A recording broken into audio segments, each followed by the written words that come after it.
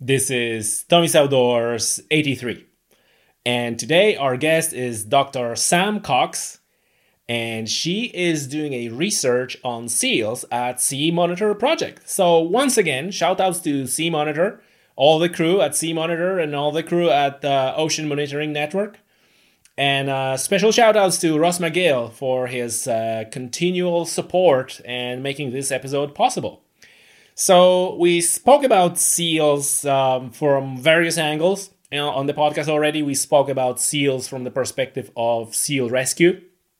We spoke about seals from the perspective of human-seal conflict and how annoying they can be to people, especially fishermen. And so today we're going to talk about seals from the scientific perspective. Sam is doing research with relation to seals' spatial ecology. And is focusing on harbor seals in Ireland, but she also has like a ton of experience in research of some other seals. And we talk about this as well, about elephant seals, for example. So if you're into seals and you're interested in research and their spatial ecology,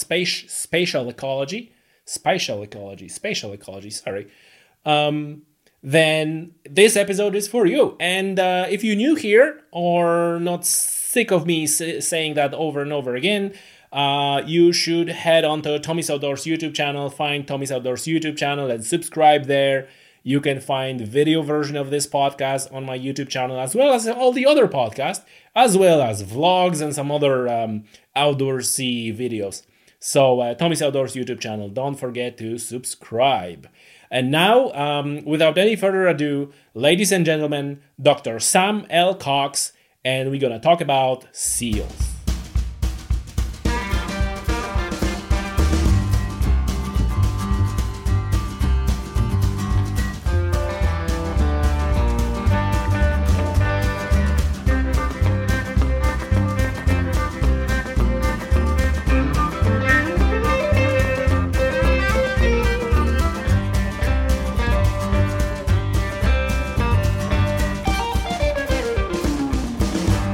Sam, welcome to the show. Thanks for doing this. Thanks for having me. It's my first podcast ever. Oh, all right, and welcome to Ireland. You know, I'm not Irish myself, but I welcome you to Ireland. Like, where did you move from? France, actually. So I've been in France for the last 4 years, and found myself homeless in the middle of the pandemic. I was actually on holiday in Vietnam, managed to get back to France, but was in the process of moving from France to Ireland. So my stuff was in Ireland, but I was in France. Oh, so, God. It was a bit messy for 6 weeks, but we managed. It was okay. Oh, right. And like I said, like, thank you even for doing this, because you just moved to a new house and you just have an internet connection and bam, here you are on Tommy's Outdoors podcast. So thanks for that. I appreciate you. All right. Listen, so maybe let's just start. You know, you are a marine biologist. Am I correct saying that, right? Yeah. So you have a quite. I was going to say that you have a quite impressive list of publications that anyone can look up at ResearchGate. You know, I'm really looking forward to talking to you. Yeah. So I'm a marine biologist or ecologist, but not like rock pools and stuff. More a lot of my work I actually do on a computer, and a lot of it is statistics. So I think when you say marine biologist, a lot of people think, oh yeah, you're out diving, and I actually don't know how to dive. So I don't like to mislead people. Like, there are marine biologists like that, obviously. I'm just not one of them. And like, my field work is more I do more going on boats and observing animals, or measuring oceanography in the water, or tagging animals with GPS devices or accelerometers and little devices that can measure how deep they dive. Okay. And obviously you're part of the Sea Monitor project, and we have quite a few podcasts already with relation to Sea Monitor. I'm dying to hear from you about the tags and accelerometers on the animals. But before we get to that, question that I always ask my guests, kind of to understand how it came to be that you became, you know, marine biologist and scientist. Like, was that something that you were always wanted to do since you were little, or whether it was like you thought you're gonna be a banker or a doctor, and on some point in your life there was this turning point that pushed you into the direction where you are right now. So I initially wanted to be a vet. I think it's like the classic, the classic thing, because I really like dogs. And then I think I did work experience as a vet, and there was a lot of it was working with hamsters and guinea pigs, and I wasn't super keen on that. So then I thought, doctor, or I kind of really liked the ocean, and we used to always go on holidays so I'm from Scotland, and we used to always go on holidays on the West Coast. So I always used to love going on holidays and being at the beach on the West Coast. And it wasn't something I really thought you could do a career of. But I thought it would be nice to study at university, and then I could see where it went from that.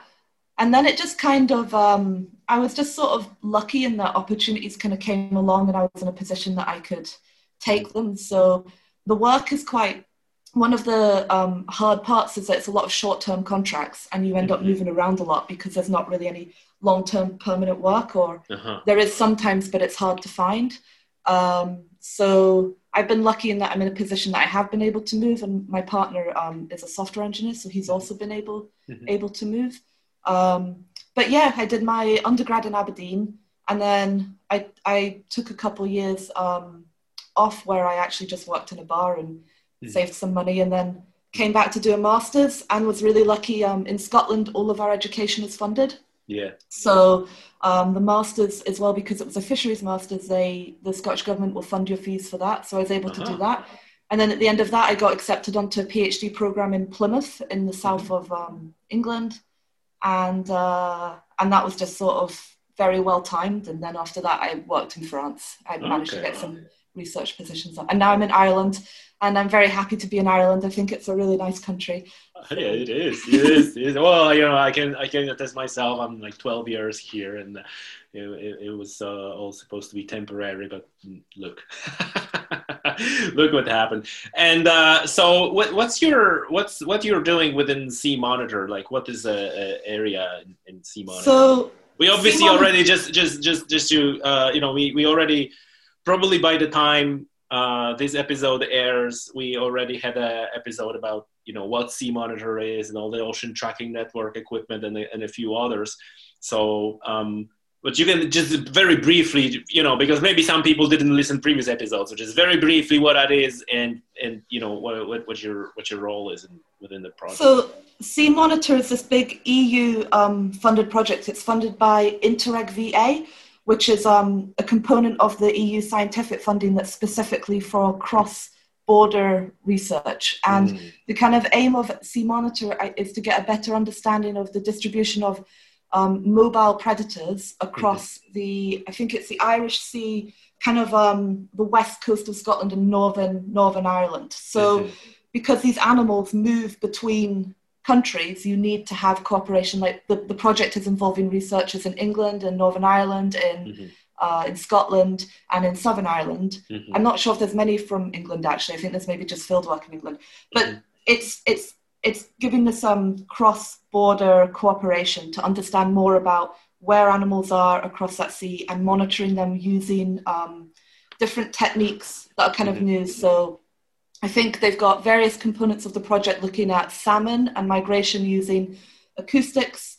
They've got skate, they've got basking sharks, they've got a cetacean component. And the component I'm working on is looking at the behavior and movements of rehabilitated harbour seals, which have been taken in as juveniles from the east coast of Northern Ireland for whatever reason. I think you've had a seal rehabilitation podcast. Yes, Sea Rescue Ireland. So they tend to get taken in because usually it's kind of disturbance at beaches, and the pup's going to end up. Or I think there was one recently that a dog had an encounter with a dog. But so they end up in the seal sanctuary, and so our component is to when they're ready for release, we basically glue this device to the top of their head. It's quite small, and it will track the movement of the animal using GPS, and it will also record how deep it dives, how long it dives, and the time in between dives. And then when the animal's at the surface for long enough, it will transmit all that information to us using the mobile phone network. So we get almost real-time information on the seals. And we're trying to just understand a bit better about when they're released, because in the rehabilitation center, they're hand-fed fish. So we wanted to know, are they actually able to figure out how to live on their own in the sea and catch fish? Are they able to forage? Can they dive? Because the rehabilitation center just has it's not a small tank, but it's not the ocean. And where do they go? And another thing we're interested to look at is, are these seals more, do they interact with humans more because they were rehabilitated? So because they're used to people, one of the things that we're going to have a look at is we're going to try to see, are they approaching fishing boats more, or are they approaching like beaches, and try to get an understanding of what's going on. And so I have so many questions straight away. So these are seals specifically rescued in Northern Ireland? Yeah. Okay. So that we're working with a seal rescue centre called Explorus, which is in Portaferry. And so they work the Northern Ireland coastline. Yes. And so, wow, where to start? So first of all, can you tell me more about how you're gluing that device, and because it certainly will come off after a while, right? Once the animal sheds the skin or fur. Exactly. Yeah. So we use a very quick setting glue.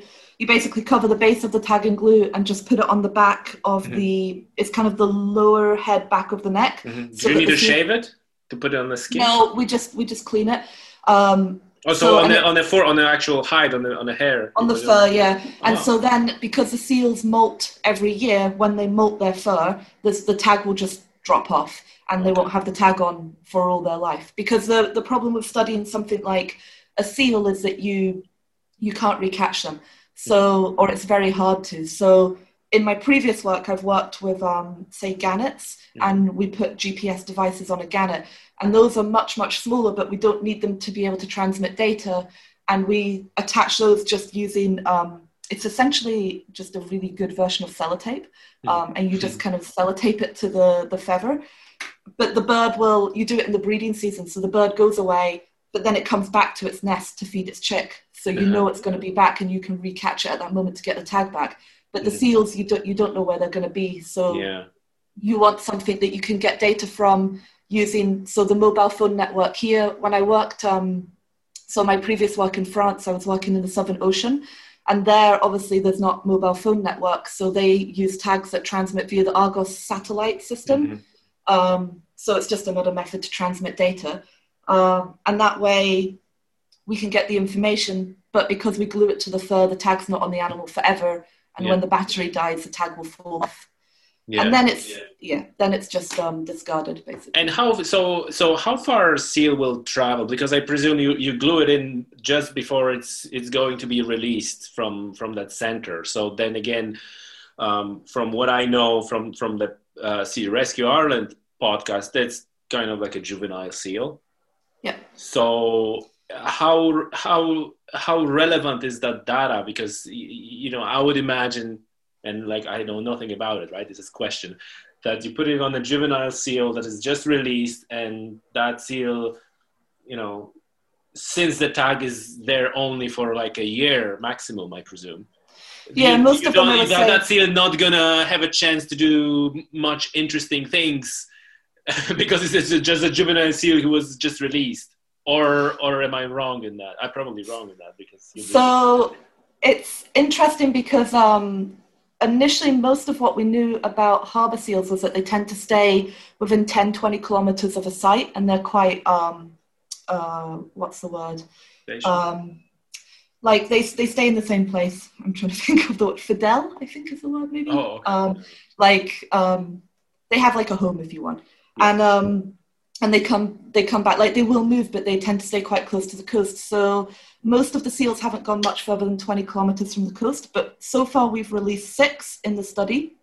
So the first 2 were released back in November last year. They all have, the aquarium will give them Disney names. So they were Ariel and Merida. And And Ariel immediately travelled up the north coast, swam over to the Isle of Man. She then swam over to the Scottish coast, up the estuary in towards Gretna Green, Carlisle estuary, so it's Robin Riggs is around there. She then came back over, went up past Port Patrick, over to the Mull of Kintyre, then up to Isla in the Inner Hebrides, then came back down, went back into Carlisle, and then swam all the way down to North Wales. And she ended up kind of settling in Liverpool Bay, and actually ended up doing these repeat trips to and from a wind farm, where she hung around for about a month until we stopped getting data. But she was just getting repeat trips to the wind farms and coming back to the beach, then going back out. So that's really big. But then the second seal, and I think she was half a year old when they released her, roughly, something like that. Wow. The second seal, Merida did a similar thing. She went all the way around kind of the Irish Sea and ended up in South Wales. But then we released another 3 in March, and those guys have all stayed along the Northern Ireland coast and ended up down in Dundalk and going up rivers and coming up and down rivers. And then we recently had another seal we released who he's not done so well because he's kind of interesting. He'd actually been in the rehabilitation centre for nearly a year because he didn't do so well in learning how to. So they feed them a liquid food, then they start feeding them fish, and then I think they transfer them to a pool and they kind of throw fish in the water, and they want the seals to get the fish themselves before the seagulls do, basically. Yes. And he took a long time to figure out how to get just a fish that was lying in the water. But he was ready for release in COVID and they couldn't release him for a while. So he's been in the centre a lot longer than normal. So he stayed really close to the coast. And I'm not sure how well he's doing with foraging. I need to have a look at that data. But he went all the way down to Dublin and actually went into Dublin port. So I've got locations of him in among the shipping port. So they do quite a lot. We weren't expecting them to go to surprising to me. Huh? Yeah. Yeah, it's interesting. So how long does the harbour seal live? So I think what I've read is the males live, I think it's 25 to 30 years, and the females are 30 to 35, roughly. I think that's right. I could be wrong on that, but it's around that ballpark. Okay. So quite a lot happening. What's your kind of like a side questions? What's your view on giving names to the study animals? Because I heard like appears that you don't give names to wildlife. It's a wildlife, and it gives this Disney-fying kind of vibe to it. They should have numbers and so on. But then on the other hand, like you said, it's also happens that they're getting names. Yeah, so I usually deal with like numbers. So like Ariel to me was 1515078, I think, and they just have tag IDs. But the names are easier to remember. Like you do just remember the name. Yeah. I think they're good for the podcast because you can say like Ariel done this. Yeah, I think the aquarium, I assume, do it because it's engaging for kids. So they have like in the aquarium they have the seal hospital, and they have a one-way mirror. So you can see the seals, they can't see the public, and they have kind of like the names of all the seals, and I think people can kind of follow the story. So I think it's a nice way to engage young people with the environment and to get them a bit more connected with nature and wildlife. But I agree, like we do have to be careful not to anthropomorphize the animals, because they are animals, they're not people, and they are wildlife. And yeah. Like you said, like for me, they were numbers. Yeah. Gotcha. Listen, and we had a little bit of a chat before we started recording, and like you said, you're only kind of getting immersed into a situation with seals in Ireland. But I'm like overall, what do you think is what's the role, and how important is the role of the centers like this rehabilitation center? Like we have 2 in Ireland, Seal Rescue Ireland, and the other one is, I think, Seal Sanctuary. Now you telling us about the one in Northern Ireland. Are like, how important are they? And and why? So I probably can't give you a great answer to that. Oh no, like from your perspective, like from your but, perspective.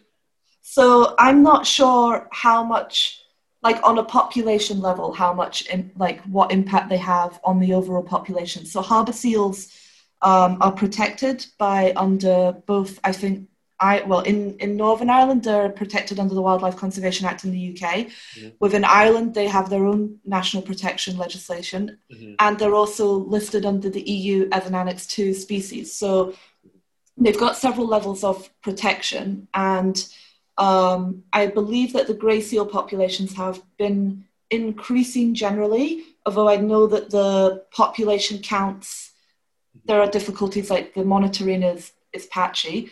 In harbour seals, they've been decreasing in some areas of the UK and Ireland. Decreasing, yeah. So the population is stable in some areas. I think there's a few areas where it might be increasing very small amount, but there's other areas where it's been decreasing. And I think some of the decreases have been quite big. So like, I might be wrong on this, but I think you're looking at like 5 to 10% decrease in population, which at that point is, there needs to be conservation measures set up. Harbour seals are not endangered on a worldwide scale, but I think that some populations in some areas are, or are not doing so well. And it's a long-lived species. So I think like we do have kind of they live in the ocean and we interact with them. So we have like some kind of moral obligation to coexist sustainably with them. The seal centres, I don't know. So one of the things we'd like to do with this project is we're trying to understand, like, do they survive after they've been released? Like, are they, so some of the seals we've tracked, most of them we've got data from at least 4 or 5 months, which would suggest that they are managing to survive and forage and that those seals are being successfully rehabilitated. The most recent one doesn't look like he was doing so well. He was in the centre for a very long time. So that might be an impact. Like he might be too reliant. Because you don't know, you rehabilitate an animal and you can't mimic the wild. You just do the best that you can. And I think the centres do a very good job. But, there's only so much they can do. And then the animal needs to, and seals they aren't taught by their mothers. So in the wild, they would be kind of fattened up when they're born, and then they're left to kind of figure it out themselves. And so the centre, they release them when they're a bit fatter than normal so that they have a fat reserve to keep them going while they learn how to forage. As to how many seals survive, so that's something we'll look at, and we'll try and get an idea on how successful the rehabilitation program is. Then the impact it has on the population of harbour seals on a wider scale, I'm not sure. Like how, because you're looking at explorers, I think will do this season, will rescue 10 harbour seal pups. I don't know what their long-term survival would be after. We can tag them for maybe 6 months maximum. After that, I'm not sure what their longer-term survival would be and what that impact has on population dynamics. So I believe there are people looking into that with some modelling. I wouldn't want to. But you're saying that the grey seal population is increasing generally? Generally, from what I understand, the grey seal population is increasing. So I think in Scotland, they've had increases. I think in Ireland, so I read they did a population count in 2007 or 2003, and it had increased to what they had before. But I think it's quite difficult for them to know because you have to use comparable methods. You have to be careful that you aren't sampling a year where for some reason there's a lot of seals comparing likes with likes. Yeah, and like seals are, I think I haven't done any population assessment myself, but I think they use a lot of counts and they look at kind of minimum size counts that they get. But you have to look at whole out behaviours. So are you doing it? So for example, harbour seals, I think in the Inner Hebrides, they forage a lot at specific times of the tide. So depending when you did your count, you could get quite a big difference. And then you want to try to correct for that, but you need to know you need to have quite a lot of information to correct for that, to make sure that you're not either underestimating or overestimating, or correcting and overestimating. So I think it's a lot of effort to monitor. I mean, it is, EU law is that it should be monitored. So the as an Annex 2 species, it has to be kept at favourable population levels, and to keep it at favourable levels, you need to have an idea of what the numbers are. Listen, so wow, as I don't know. I have so many questions. I written them down to because we can go one rabbit hole and then I forget about the other one. So just to take it out of the way about the rescue seals and the survival rate, my thought is that, and I just want to throw it out as my thought. I don't know if you want to comment on that those seals that are being rescued, they may have got into trouble in the first place for a reason.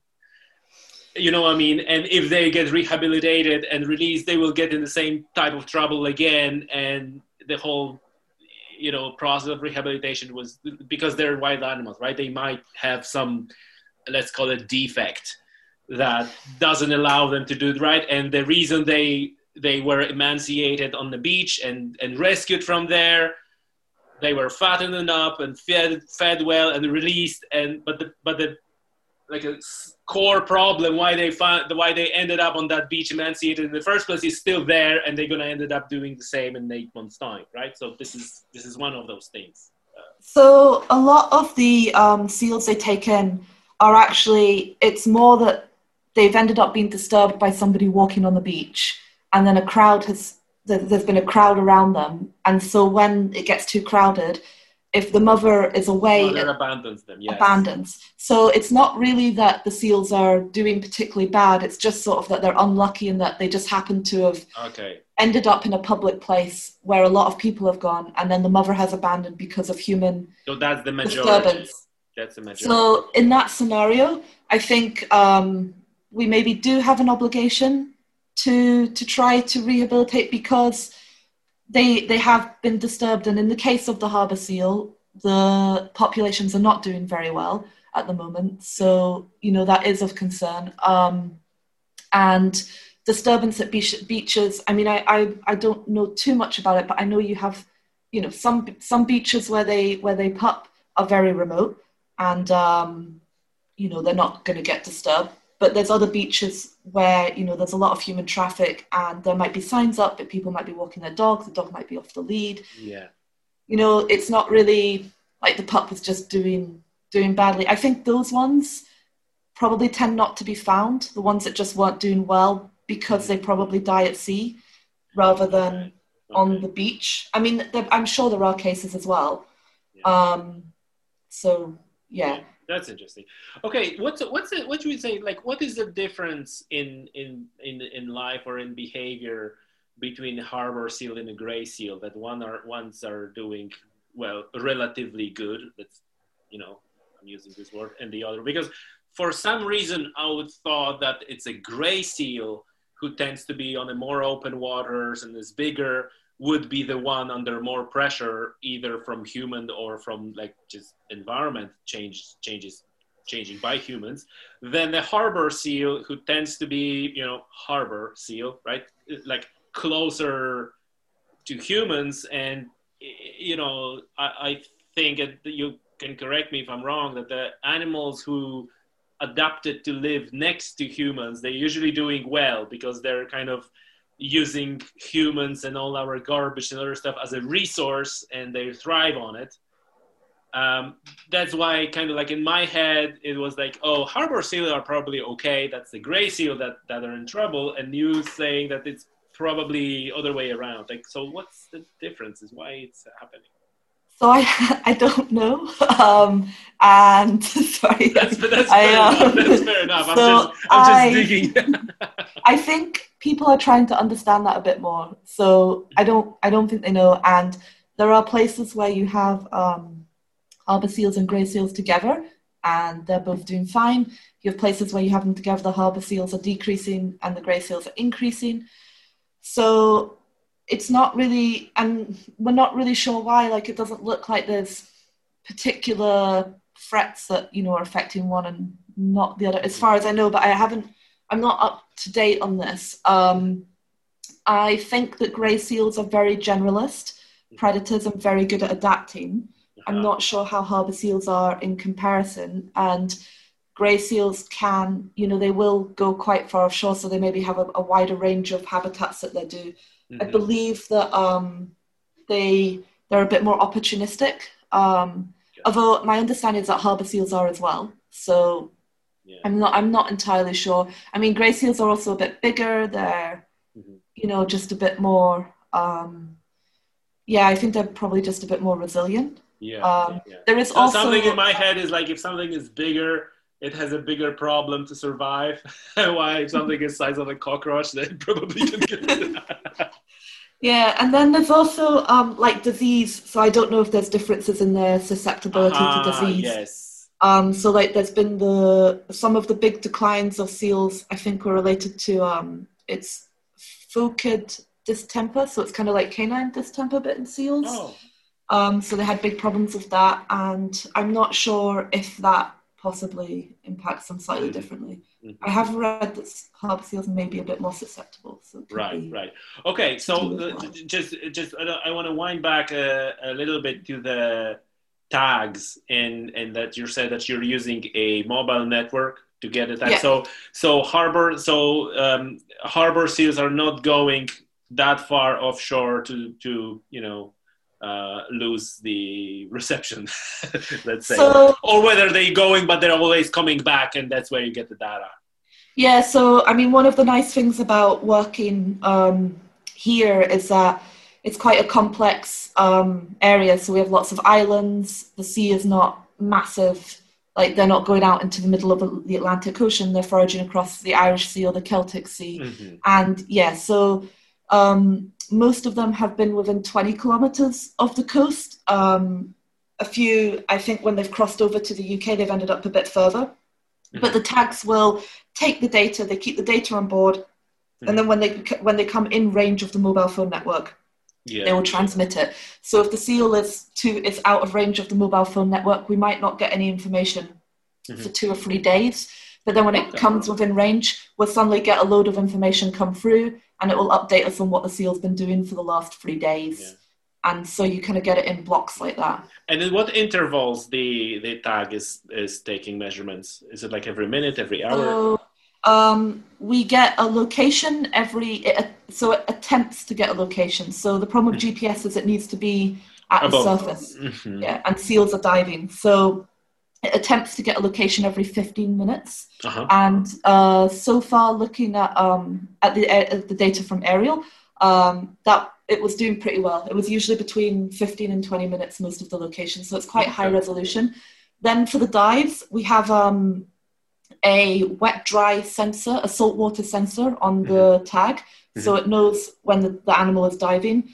And then it also records the depth, so when the animal goes under, I think it's a meter depth, and the tag is wet for 8 seconds or something. There's some thresholds.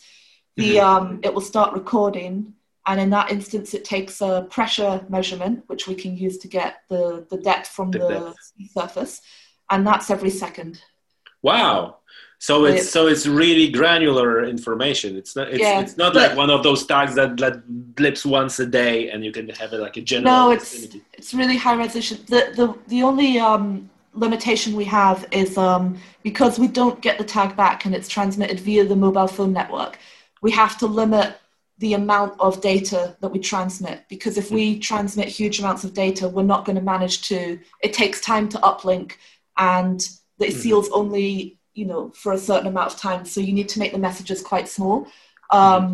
Here with the mobile phone network, it's a lot more flexible. When I was working on the southern elephant seals, because that's with the satellite, it's really small messages. So so what we do is we have algorithms on the tag which will summarize that data and then give us a summary. So, for example, here we would get all the locations we'll get, but for the dive data, we won't have the 1 second data transmitted to us. We will have maybe 10 points along a dive, or you'll get the maximum depth of the dive, and then we kind of fit a model to figure out how can we summarize the dive into like 6 points and then just transmit that, and it will give you the general shape of the dive. And then you have, the time. So you can kind of do some reconstruction.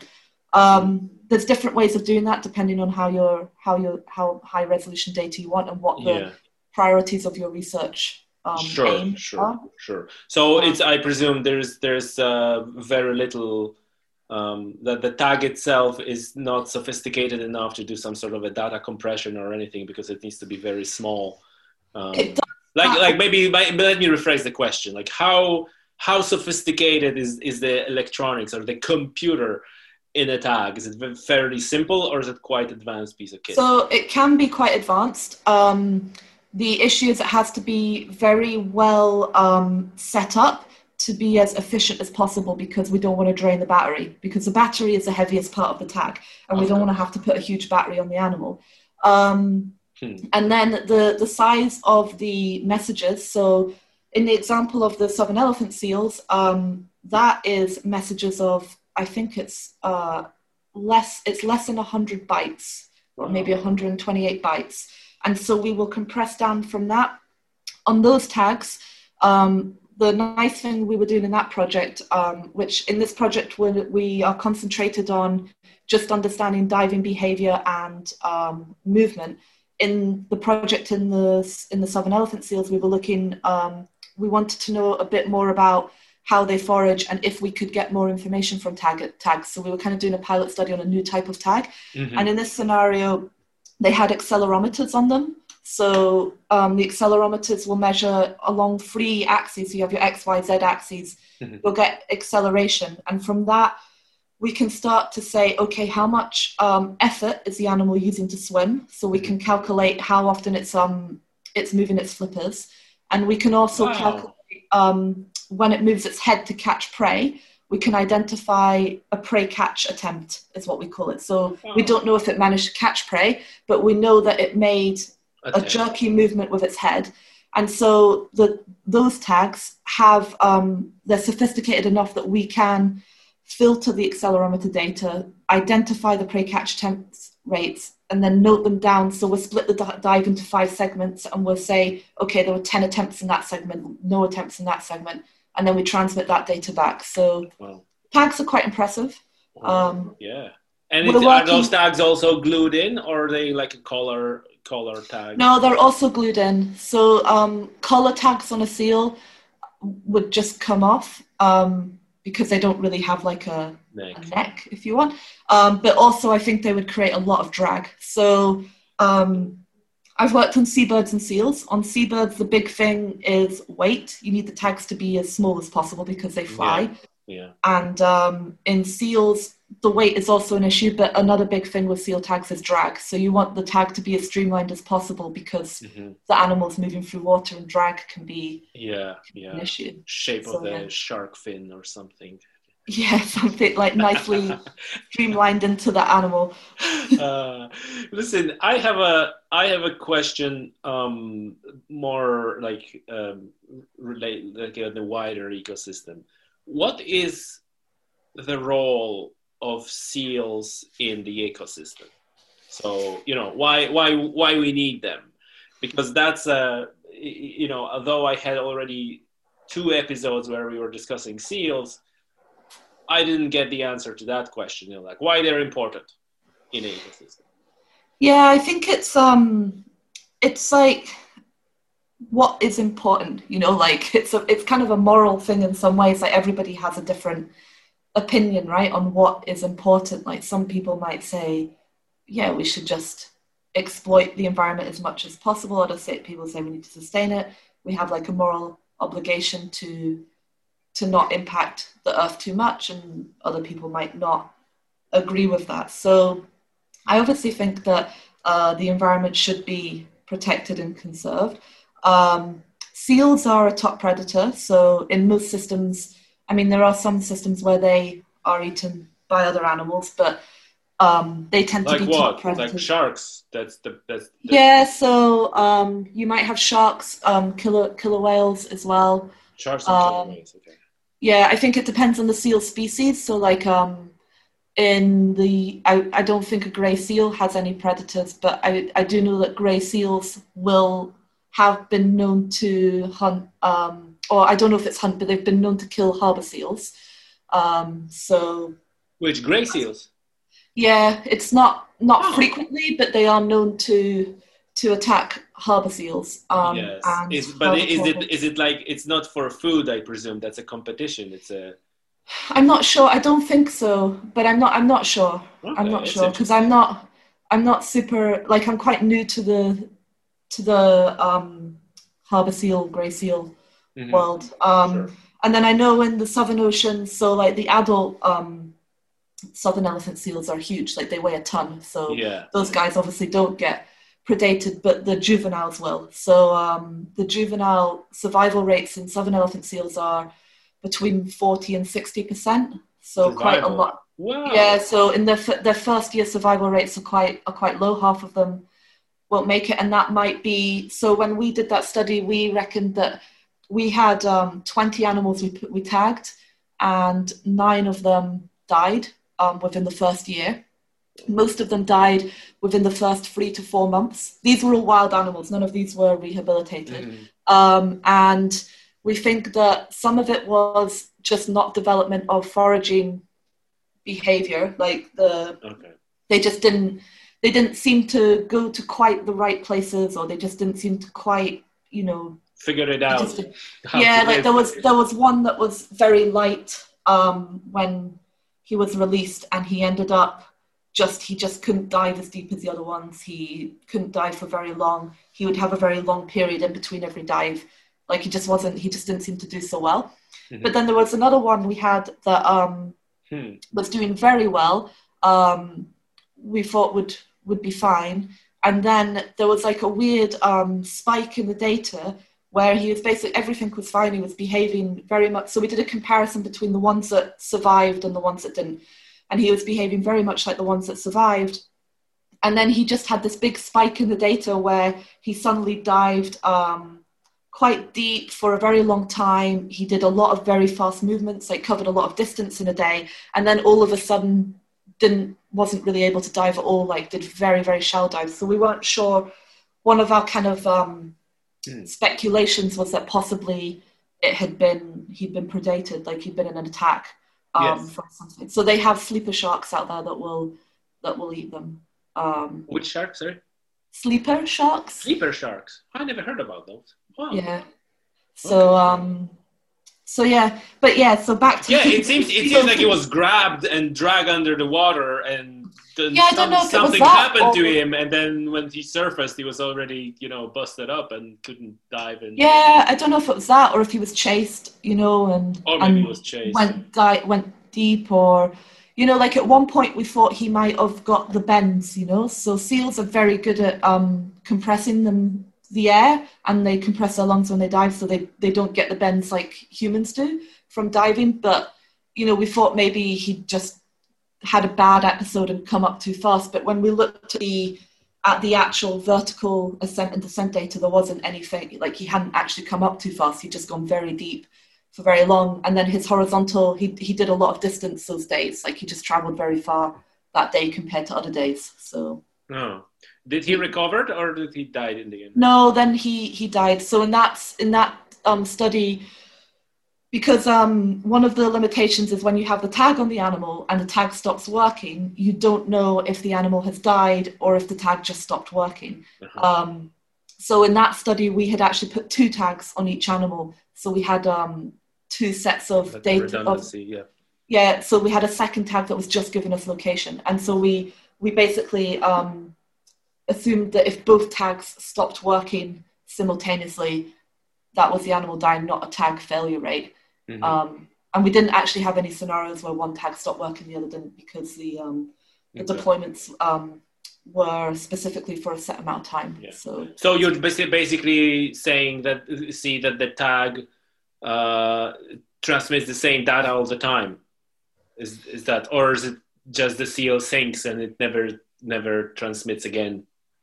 yeah, so in some seals, they're kind of, I think when they die, they'll go belly up. So we put the tag on the back, but because the belly is more fat, they'll go belly up. So the tag will stop transmitting, and then it will eventually sink. Oh, okay, So okay. it's rare you get the tags back. Occasionally they'll wash up on a beach, and then if somebody finds them, they have.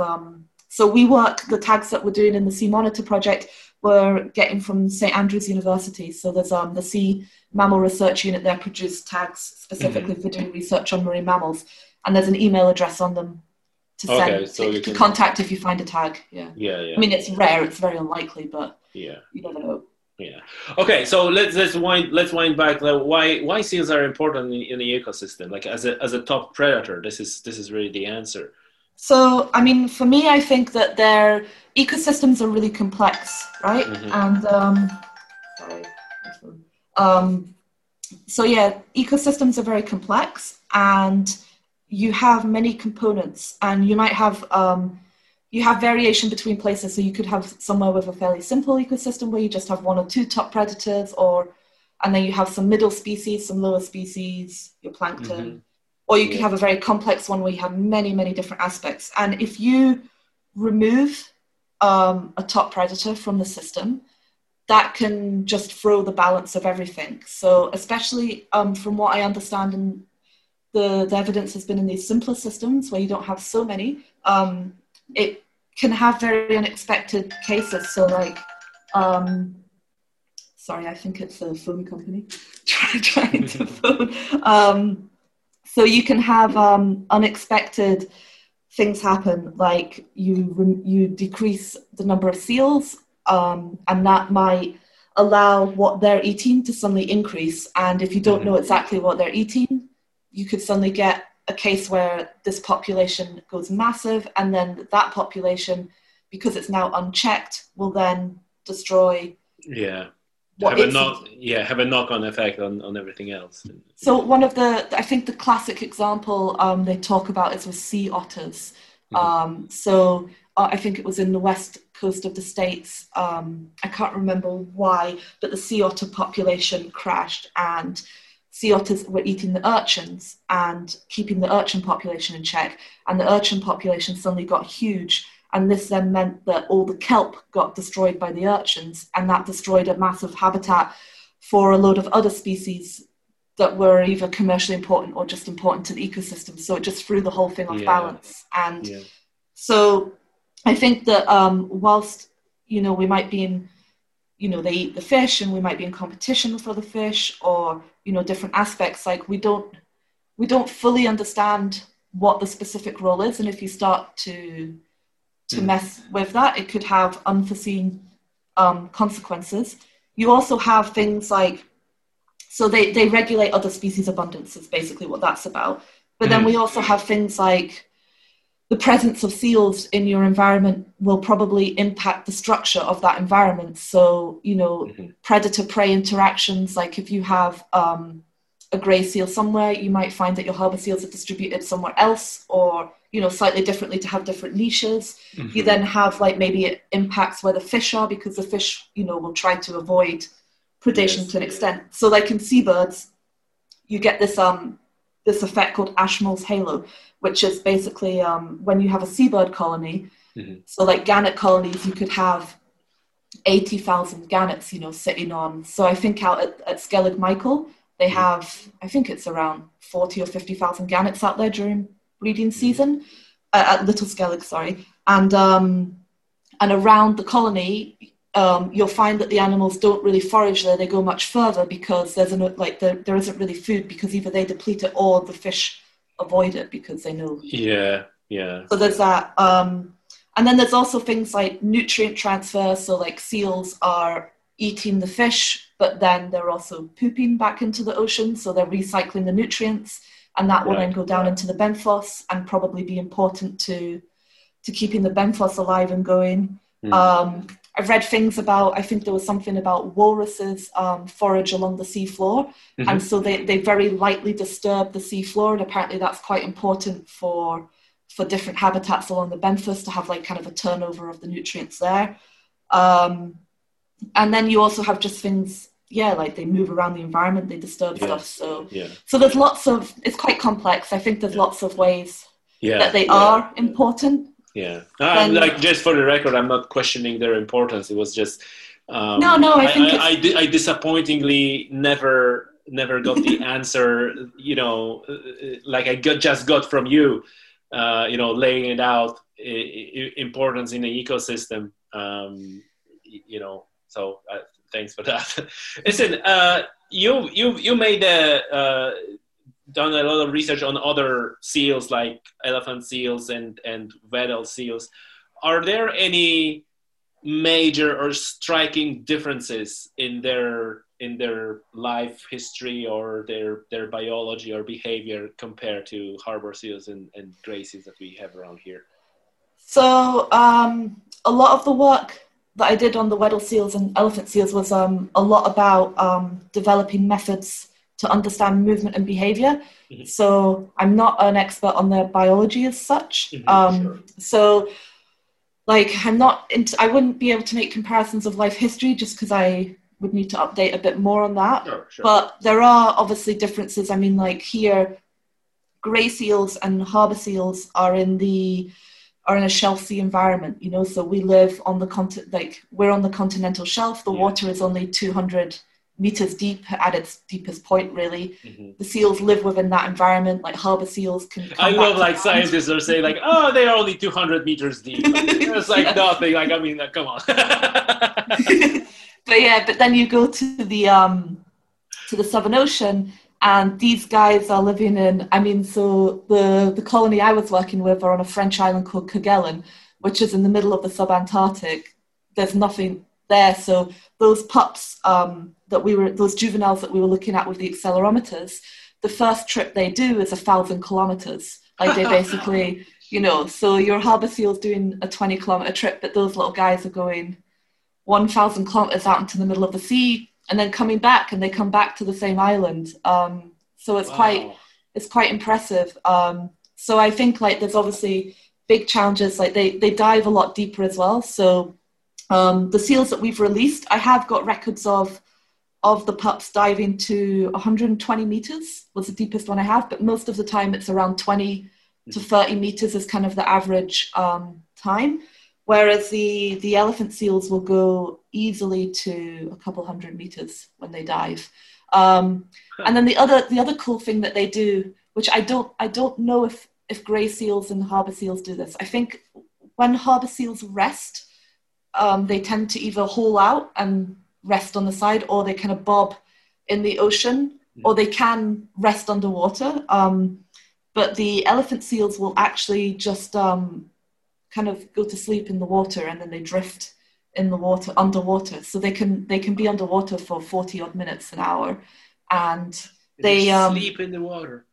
Pretty much. So like it's really cool because we can look at what we can do with that is when you can identify these periods of their dive when they've essentially, we call it drifting. Mm-hmm. So they've essentially been asleep and they're drifting with the water, and based on whether or not they're going up or down when they drift, we can tell if the animal is negatively or positively buoyant. Mm-hmm. And from that, we can start to understand a bit more about what condition they're in. So are they in a really good condition and very fat and have like excess fat reserves, or are they in a poorer condition where they've just got their muscle, but they don't really have any fat reserves? Mm-hmm. So that's quite cool about them. It's funny because like I was like we kind of used to about us humans say like, oh, if you're in a good condition, you don't have fat, you have this muscle and whatever. But wildlife, like that's a hard life out there, and you're fit if you actually have a fat, because that's kind of like a different. You have some fat reserve. It's a good thing because you don't know when your next meal is coming. Exactly. Oh yeah. Exactly. Listen, so that's interesting, and because they're so there's the harsher conditions. Listen, we're gonna be wrapping this up shortly, but before we started the podcast, obviously one of the things that I always digging is the human seal conflict, and I had a podcast about it at least once, and you told me interesting thing before about seal call and like that might actually not have results like people think they will have. Would you like to share that with us? Yeah, so I don't know a lot about culling. Like, it's not my area of expertise at all. and I've just read a little bit from interest. So Yes. I'm not like I wouldn't want to give an official statement on it, but from what I understand is that because of this role seals have in the ecosystem, there have been, I was reading about a case, I think it was in Alaska in the 70s, where they'd culled because there was a salmon farm and they thought the seals were competing. They wanted to have the salmon for the fish, for Yes. us, for the fishers.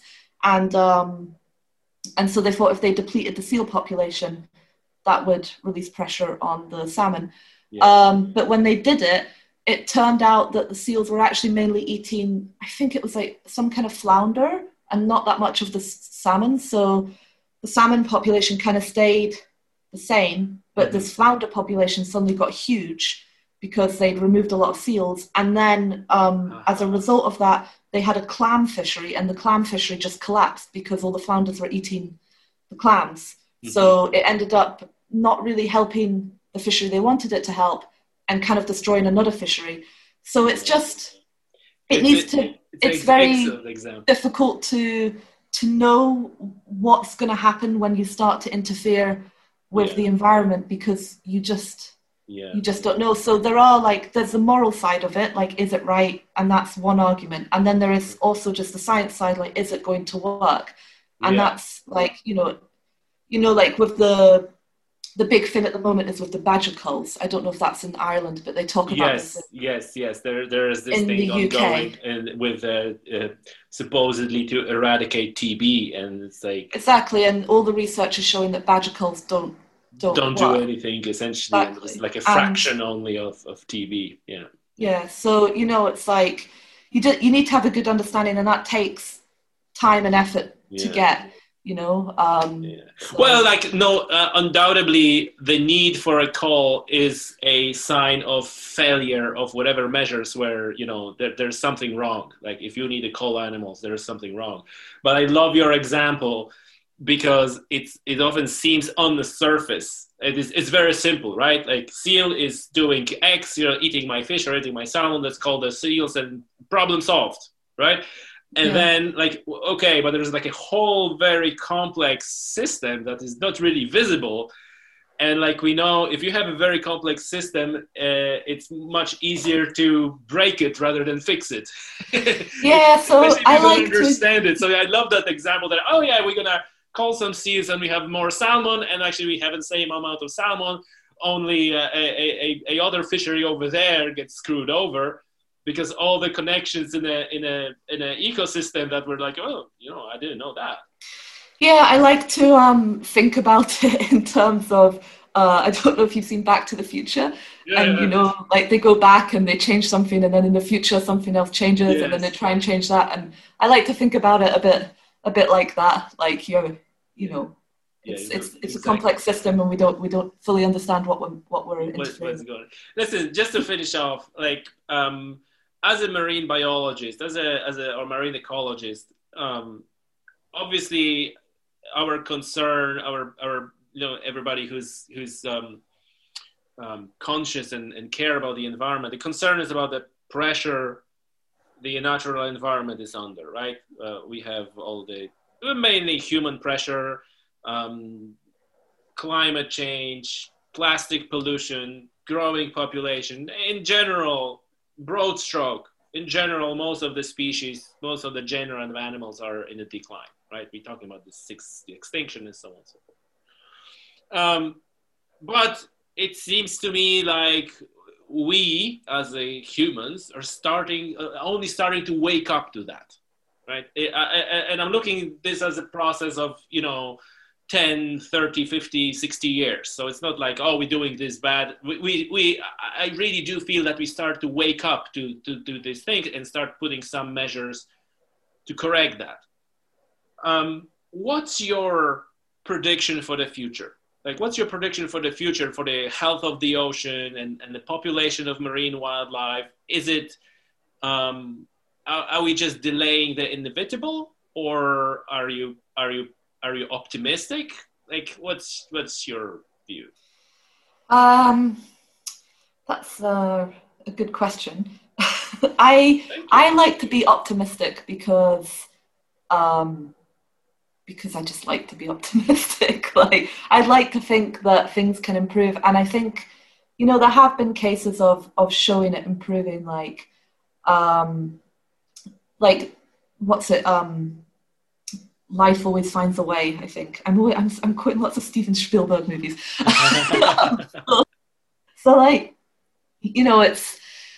I think there have been cases, where they've put in marine protected areas and they've seen increases in populations. They've put in protective measures and populations do recover, habitats do recover. It just takes a lot of time and it's a very difficult balance.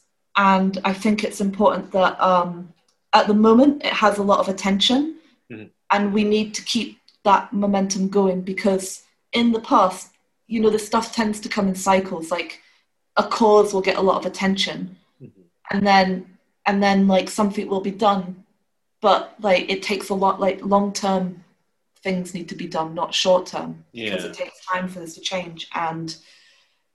And so like you have kind of like the trendy thing at the moment, but you need to not forget about all the other things that, they still are issues that haven't necessarily been solved.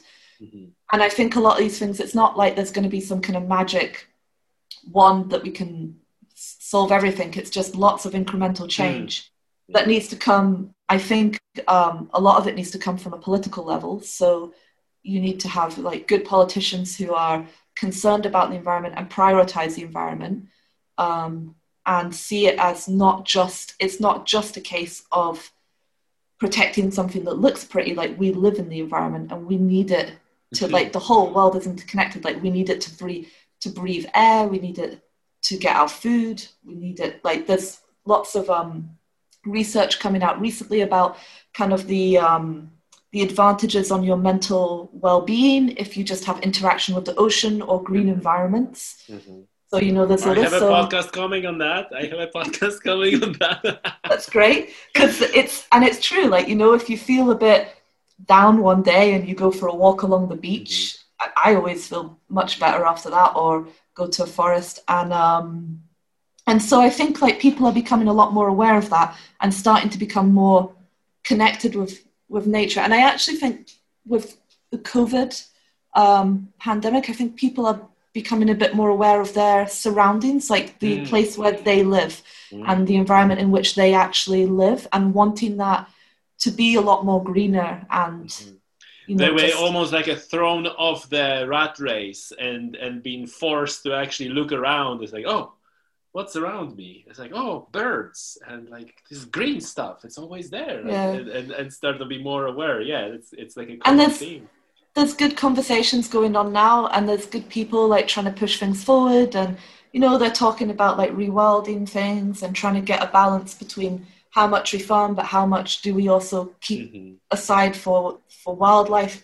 And it all links in, like you have your flood defense, will be like flooding can be related to how well kept your natural environment is. So trees, are a natural defense against flooding to some extent. So, like they hold the soil together, and I think that I'd like to think it's optimistic. I think it's going to take time, and it's going to be continual pressure. Like you need, and you could vote in some politicians who have good intentions, and you need to keep the pressure on them to fulfill what they said they're going to do, but also acknowledge that you're not necessarily going to see the results in like 4 years, or however long the term is. It needs to be continual, because it's a long process. Some habitats and environments might recover very quickly, but others might take 20 years. So that's it. No, I was just going to say, I do believe that it's achievable. It just we do need to act. Oh, I love your optimism. I think there's a lot of people who are taking energy to act from optimism and not constant doom and gloom. I certainly, I'm one of those who get an energy from some light in the end of the tunnel. But it's sometimes if you're only reading like a doom and gloom information, it's just shut down. It's like, oh no, there's no hope. There's no hope. We are doomed, right? So I like that approach. You mentioned just because you mentioned the rewilding. What's your views on the rewilding? Do you think it's awesome, or you think you need to be careful? I mean, like, I'm not I live in Cork City at the moment, so like I'm not a farmer. I don't own land out there, but I think rewilding is great generally. So like I'm hugely pro it. I come from Scotland, which has very similar issues to Ireland. And in my spare time, I've tried to travel a bit, and I really enjoy, like, from a purely selfish perspective, I really enjoy hiking and just being in wild places. So, like, I'd love to see more wild areas. I do think that I went to Patagonia in Argentina 10 years ago. During that gap I had between my master's and my undergrad, I decided to go hiking and live in my tent for a while. And awesome.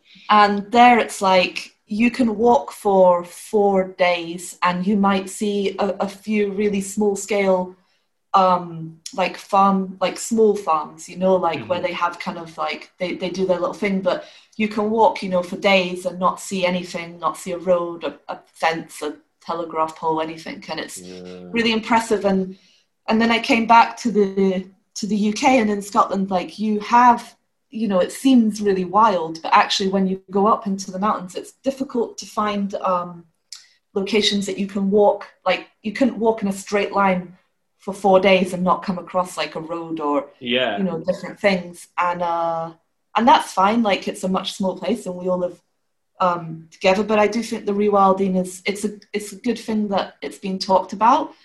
And I do think that it can be done in a way that actually it will be beneficial to everybody. Like, you start to rewild the natural habitats, and, you know, you have like I was saying, like with the flood defense, it can help with your flood defense because you have these structures that will help. And and even like when people are talking about rewilding, you know, it's quite often it's like they see the wolf and bear, you know, running around and killing cattle all you know, straight away. But quite often rewilding is just like re-wiggle the stream or re-wiggle the little river, which, like you said, helps in flood prevention and other stuff like that. And, you know, it's not necessarily you got to start with megafauna, right? You can start with little things and not necessarily cut your grass to the, you know, 3 inches or whatever it is.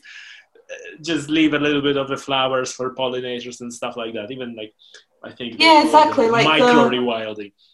It's true, but like the bees are getting a lot of attention now, and I get the impression that a lot of people now are like, oh yeah, we shouldn't be cutting our grass so short.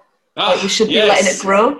And I do feel like this is something that people are now doing. And because of that, you see the bees going to the flowers. And also, I just think it looks really nice because Ireland is, it's got so many flowers. Like, when I moved here in April, and there's just so much color everywhere. Like, there's so many flowers along the sides of the roads and just everywhere. And at the university now in Cork, they've got sections of the university that they've left. I think it's part of the university and part of the council. They leave some sections. They don't cut the grass. And you just see like red and yellow and blue and orange, and it's really nice. Like, I think, especially like when it's a grey day and you have like nice colours. It cheers you up. Yeah, it's nice. So yeah, I think, I mean, like, I understand, like, you have farmers and stuff that need to coexist with this rewilding thing, but I don't think it's a case that people are proposing to rewild the whole of Ireland. You know, it's like, where can it be done and how can it be done? And like we spoke before we hit the record button. Like, we spoke that there are certain subjects are so emotional and people are getting so worked up even if you mention that, and they shouldn't be. And there shouldn't be, and you know, it's so polarized, and it's like, oh, either this or you either that, you know, and I you know, I'm kind of floating between various subjects and various positions, and I'm always going to talk on the podcast to absolutely anyone from the outdoor space who's willing to talk with me. And quite often even Michael's like, hey, but what's your view on this? Like kind of like people need to put me like, you either this or you either that. It's like, I don't know. I'm trying to learn. I'm trying to get the information. I'm going to listen to you, but I'm also going to listen to this guy over there. Like, and he might have a point. You might have a point, but as long as you guys going to be like so divisive and you're just going to be barking at each other, this is going to be like, no, we're not going to go anywhere. I think the human brain likes to categorize things into like black and white, and actually the situations are far more gray. And it's just... it also, we're going off topic a little bit now, but I think it's good conversation that people kind of seems unwilling or unable to hold two potentially contradicting concepts in their brain, like. And I give you an example, like, for example, as a hunter, as a many hunters, like, how can you say that you love deer and you care about deer and at the same time go and shoot one, right? And yeah, absolutely. And people were doing that for thousands and thousands of years. There was nothing strange about it and nothing unreasonable about it. I care about all the deer and I love them. They're beautiful. They're majestic. Which doesn't mean that I cannot go and harvest one and put it in my freezer. Like, and these are, I think that and I heard someone, a physicist, giving an example from talking about Newtonian and Einsteinian view of the world. And so, like, these are potentially contradicting concepts, but you need to hold them both to have an actually full view of the world. And this is like going to my very simple example of the deer. You actually need to be able to hold both of those concepts in your head to have like a full view of the world. And it seems like people are, not willing, or like, no, you either need to be this or you need to be this. Like, oh, okay. Yeah, no, exactly. And, it's not... like, and those people need to talk to get somewhere. Otherwise, it's just going to be a constant battle, And exactly. Listen, Sam, thanks a lot for your time. I really appreciate your time, and I appreciate doing this, given all your move and all the things that you have on your head. So, thanks a lot for that. And hopefully we'll speak again. Yeah, hopefully, and thanks very much for having me. And I hope it's been interesting, and I haven't rambled too much. So, no, yeah. It's fantastic, and really happy to talk to you. Thanks a lot. Great, thank you.